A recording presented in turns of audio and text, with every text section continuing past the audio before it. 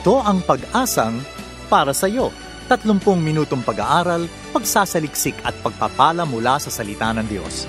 Bawat linggo ay sinisikap ng programang ito na ihatid sa inyo ang tanging gabay na maaasahan sa masalimuot na mundong ito, ang makapangyarihang salita ng Diyos. Kami sa Pag-asang para sa iyo ay naniniwala na ang pag-asa ay walang humpay na dadaloy sapagkat ang Diyos ang bukal ng buhay na pag-asa. Bago natin pakinggan ang salitang magpapalakas at magpapalaya, pakinggan natin ang natatanging bilang na ito.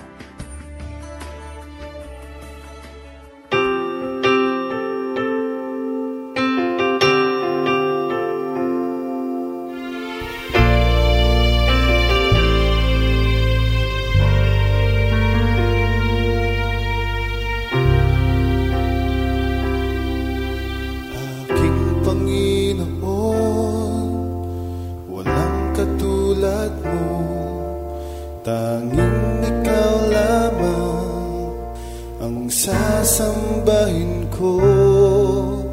Pag-ibig mo'y wagas, hinding-hindi magwawakas. Ito'y nag-aala at hindi kumukupas. Aking Panginoon, walang katulad mo. Tanging ikaw lamang ang sasambahin ko. Pag-ibig mo'y wagas, hinding-hindi magwawakas. Ito'y nag-aala at hindi kumukupas. Kahit noon hanggang ngayon, magpagkailanman naroroon, hinding-hindi magbabago. Ang buhay kong ito ibibigay sa'yo. Ang panalangin ko ay ang presensya mo. Walang mahihiling kapag kasama ka. Ang kapayapaan ay laging nadarama. Kahit noon hanggang ngayon, magpagkailanman naroroon, hinding-hindi magbabago. Kahit noon hanggang ngayon, magpagkailanman naroroon, hinding-hindi magbabago. Hindi magbabago mula sa Faith Music Manila sa album na Darating Na. Isang mapagpala ang araw ang sumayin nyo, mga suki at giliw nating tagapakinig ng ating programang Pag-asang para sa iyo. Ako si Rodel Lacson at ako muli ninyong makakasama sa loob ng 30 minutong pag-aaral at pagsasaliksik ng salita ng Diyos. And of course, ang ating programang Pag-asang para sa iyo is a weekly radio broadcast of the Philippines General Council of the Assemblies of God and produced in partnership with Asia Pacific Media Ministries. Kumusta na po kayo, mga kaibigan, kapatid at mga kamag-anak na patuloy na nakikinig sa ating programa? Ang dalangin natin ay patuloy kayong pinagpapala ng ating Panginoon, kayo'y walang mga sakit at kayo'y patuloy na pinalalakas, no? Sa kabila ng ating mga dinaranas ngayong buwan na ito o ng mga nakaraang buwan. Ang dalangin natin para sa inyong lahat ay patuloy kayong palakasin ng ating Panginoon physically, mentally, and spiritually. Ang marami kong kaibigan na nakikipag-usap sa akin, na pagkwentuhan sa akin, sinasabi nila na sa kabila ng mga ganitong klase ng karanasan natin ngayon ay nararanasan pa rin nila ang kabutihan ng ating Panginoon. At maraming na-encourage ako kasi pag nakikita ko sa mga Facebook na yung mga post ng ating mga kaibigan, kakilala, marami doon talagang nag-encourage sila ng mga verses na marami doon talagang nagpo-post sila ng mga istorya nung kanilang mga karanasan na nagbibigay sa atin ng inspirasyon, nagbibigay sa atin ng pag-asa, nagbibigay sa atin ng hope, no, at encouragement na sa kabila ng lahat na ito ay nandun ang katapatan at kabutihan ng ating Panginoon. Alam nyo, ang prayer ko palagi everyday, although, of course, marami tayong prayers, pero ang 4-point prayer ko talagang 4 points pa rin. No? Hindi naman 4 points, kundi 4 sa talagang palagi kong pinapanalangin sa Panginoon is that He will protect us with His love, that He will cover us with His blood, that He will renew our strength, and that He will restore our health. Every day po yan. No? At pinapanalangin natin yung ating mga kaibigan, mga kapatid, at yung mga prayer request na pinadadala niyo sa amin. Talagang I make sure na kapag ito po yung nabasa ko ay talagang pinapanalangin ko po, no? So magpadala lang po kayo ng mga prayer request ninyo dahil binabasa po natin yan. At sino pa ba naman ang magtutulungan? Sabi nga, sa community of believers, tayong lahat yung nagbibigay ng kalakasan sa isa't isa. Kaya nga sabi ni Pablo, do not give up on meeting one another. Although ngayon medyo talagang mahirap gawin yun, no? Yung physically meeting with one another dahil nga sa pinag-utos ng ating gobyerno, bawal pa muna yan. No? Hindi pa tayo pwedeng magsama-sama ng maramihan kagaya ng mga nakaraang taon na ginagawa natin. Marami ng mga churches ang talagang nag-online service, no, on Sundays, at karamihan na yata, no, pero may mga services pa rin na nagaganap na in person, lalo na sa mga probinsya na hindi naman sakop nung ECQ, MECQ natin, yung mga nasa GCQ at mga nasa maluluwag ng restrictions ng ating gobyerno. Sa mga probinsya, marami ng mga churches talagang nagmi-meet na sila in person. Kaya lang, of course, hindi pa rin 100% dahil pinapanatili pa rin natin yung social distancing. Pero nakaka-encourage na makita na talagang yung mga kapatiran natin ay patuloy na nagkikita-kita, kagaya ng sinabi ni Pablo na do not give up on meeting with one another. Dahil doon tayo nagkakaroon ng kalakasan, doon tayo nagkakaroon ng encouragement sa isa't isa. So, importante po yun, no? At wag ho tayong magsawa rin sa kababasa ng salita ng Diyos dahil ito yung ating daily bread, no? Ito yung ating pagkain pang araw-araw sa ating spiritual na buhay. Pero napapansin nyo ba na kahit ang sinasabi natin palagi, ang Bible, ang spiritual food natin, pero hindi ko alam kung psychological ito, pero kapag tayo nagbabasa ng Biblia, hindi lang lumalakas yung ating spiritual na pamumuhay, kundi kahit physical, no? Talagang nakakaramdam ka ng excitement, nakakaramdam ka ng kalakasan physical, hindi lang spiritual ang nagiging benefit ng pagbabasa ng Biblia, kundi pati ating physical na pamumuhay. Nagkakaroon din ng excitement, nagkakaroon ng kagalakan, nagkakaroon ng kalakasan. So, ang Biblia talagang holistic ito. Hindi lang spiritual, mental din, hindi ba? Napansin nyo ba kapag tayo nagbasa ng Biblia, yung ating kaisipan, nagkakaroon ng panibagong buhay, nagkakaroon ng mga enlightenment.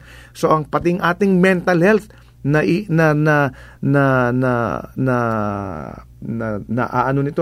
address nito, no, ang pagbabasa ng Biblia. So mental, spiritual, physical health, pati ang ating emotional na pamumuhay, yung mga nalulungkot, yung mga may mga issues sa kanilang mga relationship, may issues sa kanilang emosyon. Kapag tayo nagbabasa ng Biblia, na-address din ito. So talagang holistic ang Bible, no? Hindi lang spiritual, kundi na-address ito ang ating physical na pamumuhay, na-address ito ang ating mental na issues, na-address din ito ang ating mga emotional issues. So lahat yan, no? Hindi lamang pala spiritual ang ina-address ito, kundi pangkalahatan. So wag po tayong magsawa sa pagbabasa ng ating Biblia, sapagkat ito ang buhay na salita ng Diyos. Yan. Bati lang tayo ng mga nag-listeners natin na nag-join, nag-like at nag-message sa ating FB page. Binabati natin si Max Manaig, si Heidi Herrera Ligaspi, si Ernie Sena, si Maribeth, si Imelda Garces at si Larry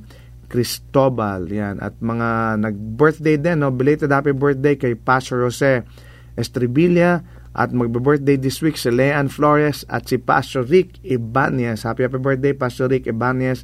And of course, ngayong month of May ay marami tayong sineselebrate ang National Day of Families, Environmental Awareness Month, ang Road Safety Month, at ang Hypertension Prevention Month. And of course, hindi natin makakalimutan, ngayong araw na ito at ngayong buwan na ito, sineselebrate natin ang Mother's Day. Yan, happy Mother's Day sa lahat ng mga nanay. Binabati ko aking asawa. Happy Mother's Day sa iyo, sa mga kapatid ko, mga pinsan ko, mga kamag-anak natin, mga kasama natin sa church. Happy Mother's Day po sa inyong lahat. Ang sabi nga, sila ang ilaw ng ating tahanan. Tayong mga tatay, tayong switch. Tayo yung nagsisindi ng ilaw. Bakit tayo naging switch? Kasi kapag tayo'y mga pasaway na tatay, hindi umiilaw yung nanay. Kailangan tayo maging mabuting mga tatay din at maging mabuting asawa para na isi-switch natin. Yung ilaw talagang umiilaw ng gusto sa ating tahanan. So happy Mother's Day po sa inyong lahat, mga nanay. Ngayon naman dumako tayo sa pag-aaral ng salita ng Diyos. Ayan. Kung kayo may dalang Biblia, makipagbukas po kayo sa akin sa Exodus chapter 3 verses 1 to 12. Medyo mahaba lang itong ating babasahin, pero kailangan nating basahin ito nang maintindihan natin ang ating pag-aralan ngayong araw na ito. Ang ating title for this week ay Help for Afflicted People, o tulong sa mga nagsasuffer na mga tao. Ang hirap tagalogin minsan, help for afflicted people. Exodus chapter 3 verses 1 to 12. Ang sabi dito, Now Moses was tending the flock of Jethro, his father-in-law, the priest of Midian, and he led the flock to the far side of the wilderness and came to Horeb, the mountain of God. There the angel of the Lord appeared to him in flames of fire from within a bush. Moses saw that though the bush was on fire, it did not burn up. So Moses thought, I will go over and see this strange sight, why the bush does not burn up. Verse 4, when the Lord saw that he had gone over to look, God called him from within the bush, Moses, Moses. And Moses said, Here I am. Do not come any closer, God said. Take off your sandals, for the place where you are standing is holy ground. Then he said, I am the God of your father, the God of Abraham, the God of Isaac, and the God of Jacob. At this, Moses hid his face because he was afraid to look at God. The Lord said, I have indeed seen the misery of my people in Egypt. I have heard them crying out because of their slave drivers, and I am concerned about their suffering. So I have come down to rescue them from the hand of the Egyptians and to bring them up out of that land into a good and spacious land, a land flowing with milk and honey, the home of the Canaanites, Hittites, Amorites, Perizzites, Hivites, and Jebusites. And now the cry of the Israelites had reached me, and I have seen the way the Egyptians are oppressing them. So now go, I am sending you to Pharaoh to bring my people, the Israelites, out of Egypt. Verse 11, But Moses said to God, Who am I that I should go to Pharaoh and bring the Israelites out of Egypt? And God said, I will be with you, and this will be the sign to you that it is I who have sent you. When you have brought the people out of Egypt, you will worship God on this mountain. Ang ganda nito, no? So, sa Exodus kasi, makikita natin, ang libro na Exodus, it recorded the greatest miracle in the Old Testament. Pag binasa natin yung buong Egypt, o yung buong Exodus, makikita natin dito yung deliverance ng Israel from Egypt, no? Kaya nga binasa natin dito yung simula ng pagtawag ng Diyos kay Moses para para i-deliver, para iligtas ang bayan ng Israel from Egypt. So makikita natin dito yung greatest miracle. Nakita natin yung pag binasa natin dito nagpart yung Red Sea, dito sila tumawid, dito nagkaroon ng tubig mula sa bato. Ang daming mga milagro dito. So pag binasa natin talaga tong Exodus na to, makita natin, ganun pala trumabaho ang Diyos. Ganun pala ang daming ginagawa ng Panginoon. Makikita rin natin dito yung accomplishment ng blood nung Passover lamb, kasi dito nga nakikita natin na yung angel of the Lord, angel of death talagang pumunta doon sa bayan ng Israel, pero nagkaroon ng Passover doon sa mga bahay kung saan may dugo ng lamb, no, na pinag-utos ng Panginoon. So makikita natin dito yung pictures of the coming Lamb of God. So hindi lang ito historical, kundi ito'y futuristic din, kasi makikita natin dito na dito naganap yung Passover lamb, Pero dito rin naganap yung futuristic view kung saan ang ating Panginoong Hesus ay mamamatay, pero yung kanyang dugo ang bubuhay at magliligtas sa ating lahat. Di ba? Dito tinawag ng Diyos si Moses para sa great task nga na ito na iligtas yung bayan ng Israel from Egypt. It speaks of yung burning bush kasi nakita ni Moses doon. Nakita niya, bakit hindi nasusunog ito? Although umaapoy, pero hindi nasusunog, hindi nauubos. Parang yung maalala ko yung kandila na di baterya. Di ba? Yung pag binuksan mo siya, umaapoy. Kala mo umaapoy pero hindi nauubos, hindi nasusunog. Parang ganon. Yung burning bush, no, talagang umaapoy pero hindi siya nasusunog. Meron lang forever na kinang. Meron lang forever na flame na nakikita si Moses doon na hindi nauubos. And it speaks of our eternal self-sufficient God na kahit kailanman hindi mawawala ang ating Diyos, na kahit kailanman palagi nandun ang ating Diyos. Pero natakot si Moses. Pero ang Panginoon, kinomfort niya si Moses concerning his people. Ano ba yung layunin ng Diyos? Bakit niya kinatagpo si Moses? Bakit niya tinagpo si Moses? Bakit niya tinawag at pinakita kay Moses yung burning bush at kinausap si Moses? Ano ba yung pinag-uutos ng Diyos kay Moses? No, makikita natin dito, ang sabi ng Panginoon sa kanya, I have seen the misery of my people. I have seen the affliction of my people. Nakita raw ng Panginoon yung paghihirap ng kanyang mga anak, ng kanyang mga nilikha, no, para sa isang for greater glory, for greater future. Nakita niya na naghihirap yung kanyang mga anak, no? So makikita natin dito that nothing escapes the view of God. So mga kapatid, kung tayo nahihirapan, kung tayo may dinadaanan, ito ang kasiguruhan, ito ang pangako ng Diyos. Ito ang hindi kailanman mawawala at hindi kailanman matatapos. Yung pagtingin ng Diyos sa ating karanasan, sa ating dinaranas. Sabi niya, I have seen the misery of my people. So tayo wag mangamba mga kapatid. Bakit? Kasi nakikita ng Diyos yung paghihirap natin. No place to hide from God. Kung ano yung nararanasan mo ngayon, nahihirapan ka ba kapatid? Meron ka bang relasyon na nahihirapan ka? Nandun ka ba sa gitna ng bagyo? Nandun ka ba sa gitna ng suffering? Very timely na naman ito kasi tayong lahat, no, dito sa Pilipinas, hindi lang sa Pilipinas kundi sa mundo. Tayong mga mananampalataya, dumaraan sa paghihirap, dumaraan tayo sa krisis na ito. Pero ang sabi ng Panginoon, nakikita ko yung paghihirap mo. Nothing escapes the view of God. Nakikita niyo mga bagay na kala natin hindi importante sa Kanya, pero nakikita niya lahat yan. Gano man kaliit, kapatid, yung dinaranas mo, nakikita ng Diyos yan. Sabi niya, I have seen the affliction of my people. Ang pagtingin ng Panginoon ay may kaakibat na lambot ng kanyang puso. He sees the heartaches, He sees the tears, no? Nakikita niyo yung ating pagluha, nakikita niyo yung sakit ng ating puso, nakikita niyo yung burdens natin, nakikita niyo yung mga takot natin, nakikita niyo yung sakit natin, nakikita niyo yung lahat ng karanasan natin, nakikita niyo yung grieving natin, nakikita niyo yung worry natin, nakikita niyo yung despair ng buhay natin. Alam mo, ang maganda rito kapatid, dahil hindi lang nakikita ng Panginoon yun Ginagawa niya ng paraan at minamahal niya tayong lahat sa kabila nung karanasan natin ito.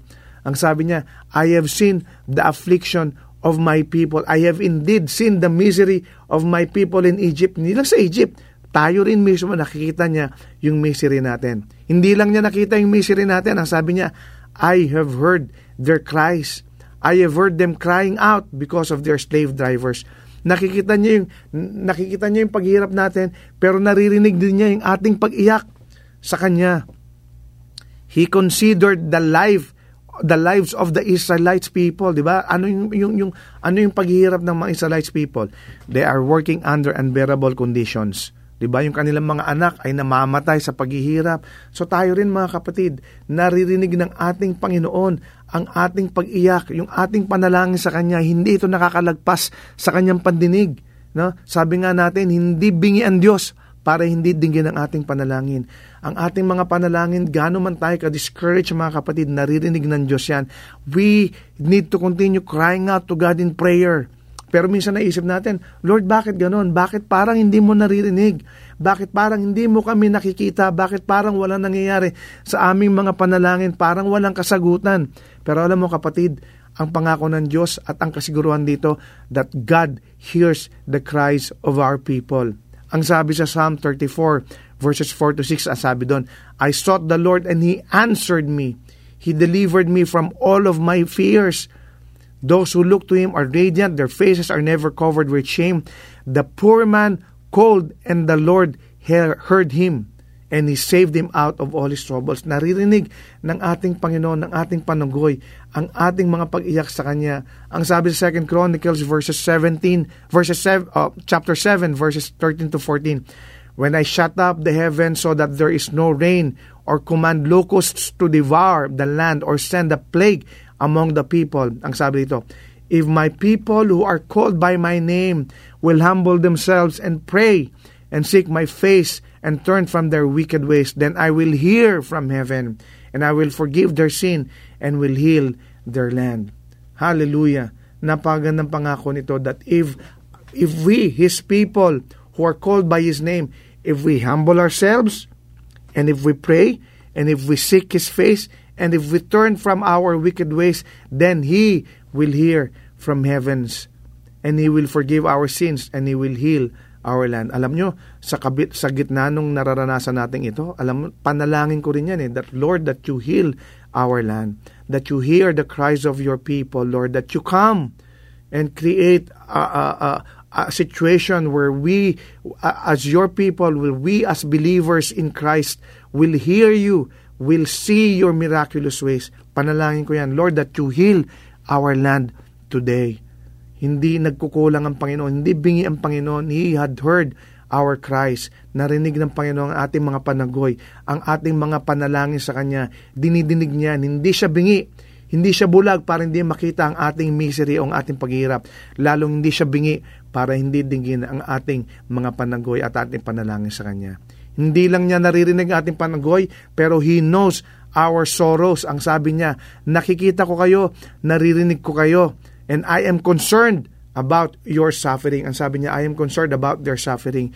Nakikita niya yung ating ang ating paghihirap, naririnig niya yung ating panalangin, pero na alam niya rin yung ating sufferings, ang ating sorrow. No? Alam niya, nakikita niya yung bawat latigo, no? Sa Egypt, sa mga Israelites, nakikita niya yung pain. Alam niya yung sakit na dinaranas nila at the end of the day. Alam mo yung pagkatapos ng kanilang paghihirap, yung panilang pagtatrabaho sa bayan ng Egypt, pag-uwi nila sa bahay, ang sakit ng katawan nila. Pag-uwi nila sa bahay, yung pakiramdam nila, parang ayaw na nila magpatuloy. Gutom na gutom sila, uhaw na uhaw sila. Alam ng Panginoon yan. He knew all about the pain that they're suffering, and He knew all about their sorrows. Alam nyo, ang maganda rito, dahil alam ng Diyos yan, pinadala niya yung kanyang bugtong na anak na si Jesus, no? Para maging man of sorrows to save us, para tayo iligtas. Kaya nga narinig niya ang ating mga panalangin, kaya nga nakita niyo yung paghihirap, kaya nga inalam niya yung sorrows ng mga bayan ng Israelita, no? Sa bayan ng Egypt. Ganun din tayo, alam niya yung sorrows natin. Anong ginawa ng Panginoon? So I have come down to rescue them. Ang sabi niya ron sa verse 12, di ba? Sa verse 12, and now God, sabi niya sa verse 8 ang sabi niya sa verse 8, so I have come down to rescue them from the hand of the Egyptians and bring them out of that land. Di ba? Pangako ng Diyos yon. Kapag tayo nakita ng Diyos na naghihirap, kapag tayo narinig niyang umiiyak, kapag nakita niya at nalaman niya yung ating mga sufferings, ang ating sorrow, anong gagawin ng Panginoon? He will come down to rescue us. Kapatid, may nararanasan ka ba? Huwag kang mag-alala, nakikita ng Diyos yan. Ikaw ba'y nasa gitna ng bagyo mo at ikaw ay nananagoy sa Panginoon? Huwag kang mag-alala, kapatid. Bakit? Naririnig ka niya. Ikaw ba'y may nararanasan ngayong paghihirap at ikaw ay grieving at ikaw ay talagang umiiyak na sa sobrang trials at difficulty na dinadaanan mo sa Kanya sa iyong buhay? Alam ng Panginoon ang iyong sorrow at alam mo ang gagawin ng Panginoon. He will come down to rescue all of us. Hindi lang siya naawa, pero may action. Di ba maganda yun? Hindi lang niya nakita, hindi lang niya narinig, hindi lang niya nalaman, pero ginawa niya ng paraan. He came down to rescue ang mga Israelites sa bayan ng Ehipto. Ganun din ang gagawin niya sa atin. He will deliver us from slavery and into freedom. He will deliver us from this suffering, and He will bring us to a place where we will experience His freedom, where we will experience His joy, where we will experience His salvation. Jesus came down to free us from sin's bondage. Yun ang pangako niya. He will come down to rescue all of us. Kaya kapatid, anuman ang nararanasan natin paghihirap ngayon, anuman yung nararanasan nating sorrow ngayon, huwag ka mag-alala. May pangako ang Diyos. He will come down and He will rescue us. Let God use us, to bring others to freedom in Christ. Dahil tayo mismo, pwede tayong maging kasangkapan ng Panginoon. Hindi lang tayo inililigtas ng Panginoon, pero pwede rin niya tayong gawing kasangkapan. Ang sabi niya kay Moses, I will send you. And that is also a word of God to us, that He will send us to what? To be an instrument to bring freedom to others in Christ. Tayong lahat manalangin. Panginoon, maraming salamat na sa kabila nung aming dinaranas ngayon, nangako ka na nakikita mo ang aming paghihirap, na naririnig mo ang aming mga iyak at pananggoy, at alam mo ang aming mga karanasan, Panginoon. Maraming salamat na hindi mo lang ito narinig, hindi mo lang ito nakita, hindi mo lang ito nalaman, kundi ikaw ay gumawa ng paraan. Bumaba ka, Panginoon, mula sa kalangitan para kami iligtas. Maraming salamat sa pangako mo na kahit kailanman hindi mo kami iwan, hindi mo kami pababayaan. We love you, Father. We will continue to honor you. We will continue to serve you, Father, because ikaw, Panginoon, ang nagbigay sa amin ng katiyakan na kahit kailanman hindi mo kami pababayaan. We love you and we thank you, Father. In the name of Jesus we pray. Amen. Amen. Maraming salamat sa iyong pagkikinig sa ating programang Pag-asang para sa iyo. Kung ikaw, kaibigan, kapatid, ay napagpala sa ating programa, we'd like to know you more. So we encourage you to like our Facebook page, Pag-asang para sa iyo, or go to fb.com/ppsy radio. Kung ikaw naman na may questions or suggestion, or ikaw ay nangangailangan ng panalangin or counseling, message us sa ating Pag-asang para sa iyo Facebook page or sa email address na ppsyradio@gmail.com. Muli, ang aming email ay ppsyradio@gmail.com. You can also text us a cellphone number na 0915-662-2234. Again, that's 0915-662-2234. And pag nag-text po kayo, lagyan nyo lang po na ito po'y PPSY o Pag-asang para sa iyo. So we know how to answer you. And to listen to our previous broadcast, you can access Pag-asang para sa iyo radio through our AP Media app, or go to www.apmedia.org/ppsy. We are also available sa podcast. Just subscribe to Pag-asang para sa iyo through iTunes or through your favorite podcast application. Hanggang sa muli, ako si Rodel Lacson na nagsasabing, God is the giver of hope at may pag-asang para sa iyo. Kami umaasa na kayo'y naliwanagan at natulungan ng mensahe sa araw na ito. Ang Pag-asang para sa iyo ay palatuntunang nakalaan upang magbigay ng mga praktikal na kasagutan sa inyong mga suliranin sa buhay. Ang Pag-asang para sa iyo ay isang paglilingkod na gawain ng Philippines General Council of the Assemblies of God. Kung kayo naghahanap ng gawaing pagsamba na malapit sa inyong lugar, ay inaanyayahan namin kayong dumalaw at dumalo sa anumang Assemblies of God na sambahang malapit sa inyo. Hanggang sa muli, nagpapasalamat po kami sa inyong masayang pakikinig at lagi niyong tandaan, ang salita ng Diyos ay may pag-asang para sa iyo.